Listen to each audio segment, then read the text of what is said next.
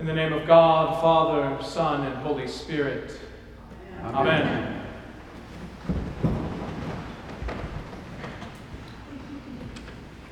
Percy Bysshe Shelley was a 19th century British Romantic poet who lived only 30 years, but in that time produced some of the most highly regarded poetry in the English language. Perhaps his best known poem is Ozymandias, a sonnet from 1818, which imagines the story of a ruined statue of a cruel and powerful king, which now lies in pieces in the desert. Maybe you've heard it before. I met a traveler from an antique land who said, "Two vast and trunkless legs of stone stand in the desert.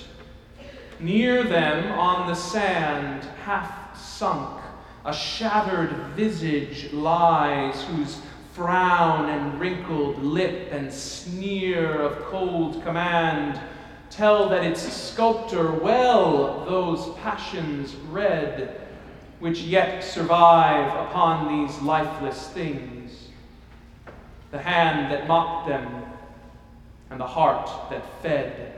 And on the pedestal these words appear, my name is Ozymandias, King of Kings. Look on my works, ye mighty, and despair. Nothing beside remains. Round the decay of that colossal wreck, boundless and bare, the lone and level sands stretch far away. I find this poem one of the most succinct and effective encapsulations of the reality of our temporality.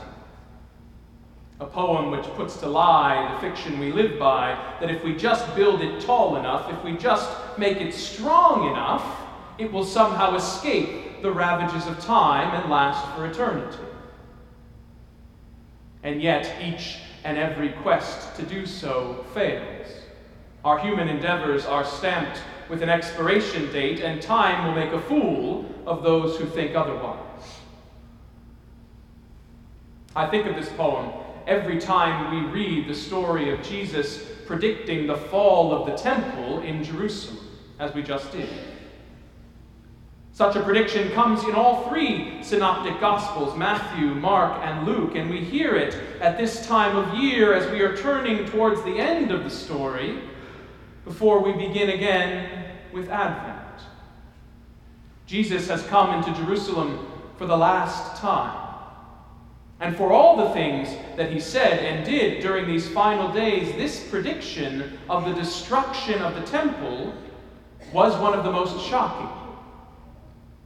For the temple was the holiest place for the holiest people in the holiest city in the holiest land. To predict its downfall was downright sacrilegious. But of course, Jesus was right. He was right in the particular sense. The temple was destroyed in 70 AD, and it was never fully rebuilt. The most you can see of it now is the Western or Wailing Wall, which is one of the most sacred sites for Jews in the entire world. But he was also right in the general sense. Like the poem, Jesus is reminding us of the temporality of our human endeavors. No matter how well or how strong or how high or how holy our buildings, even the most stable and sacred will eventually crumble to dust. And while I might have chosen a different passage to help us complete our stewardship season this year,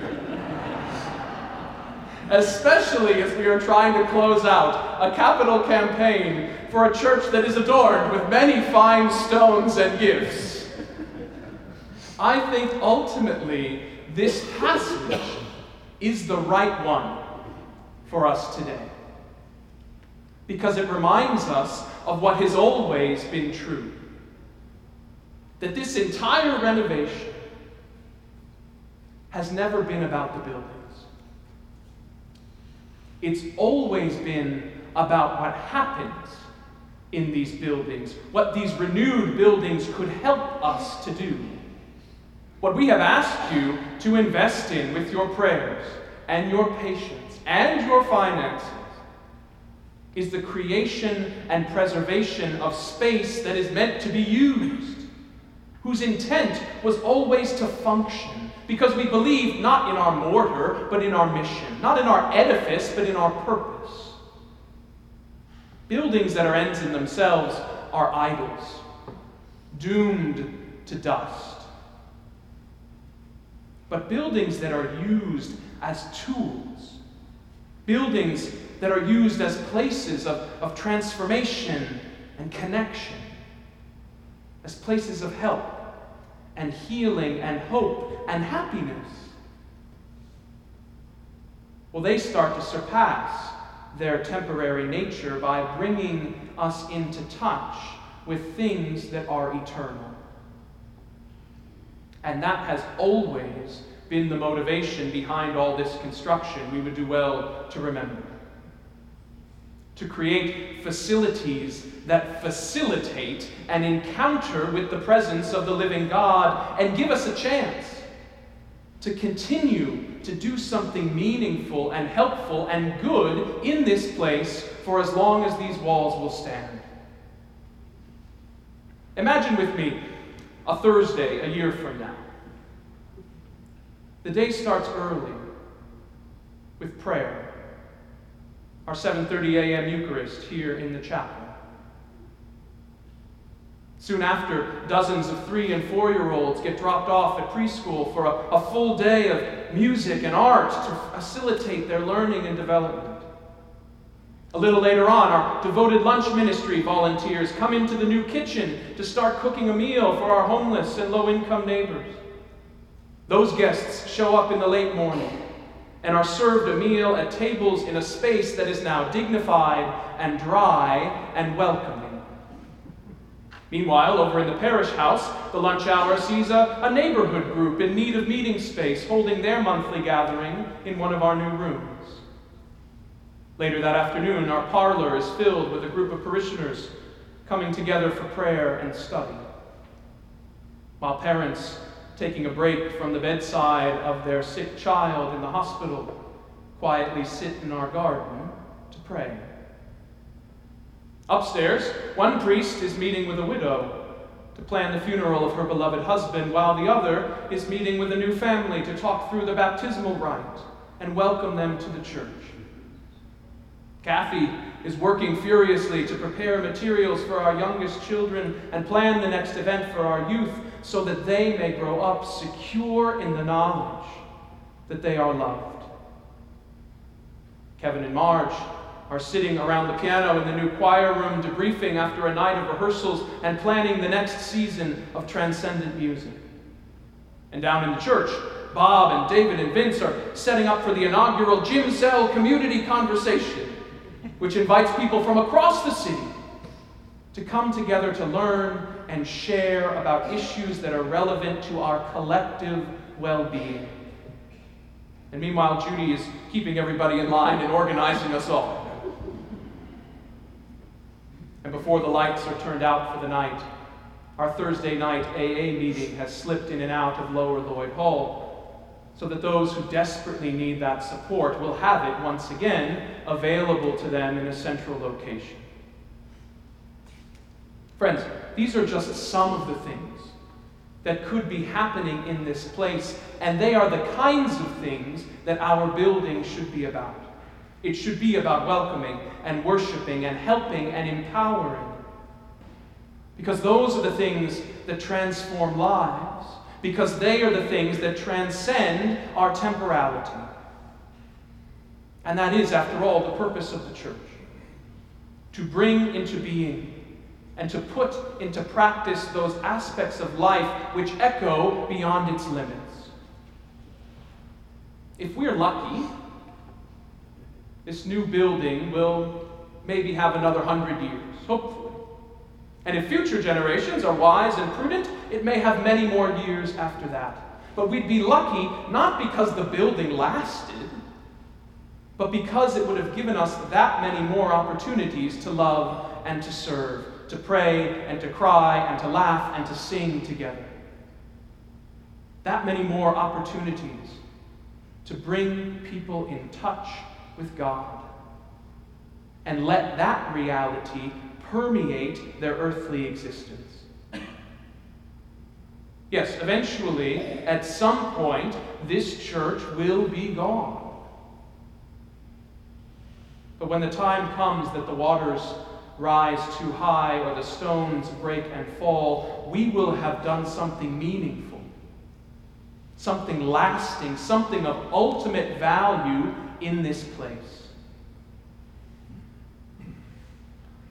It's really not unlike the problem posed in each of our lives, except with more mortar and scaffolding. As Jesus is trying to make clear to the disciples, the question is not when will the end come or how. It is when it does come,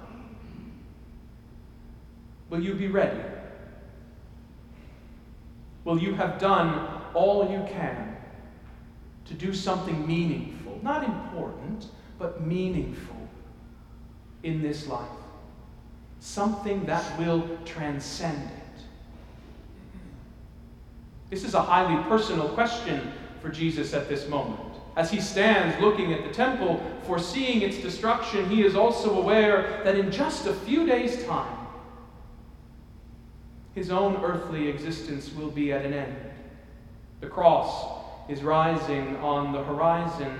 So what does he choose to do with the time he has left? He teaches. He gathers. He feeds. He prays. All in an attempt to transmit something lasting to the people he has been given, in the place he has been given to do it, in the time that he has. This is our work. And this is the place we have been given to do it in. And the people we have been given to do it with as well as we can, for as long as we can.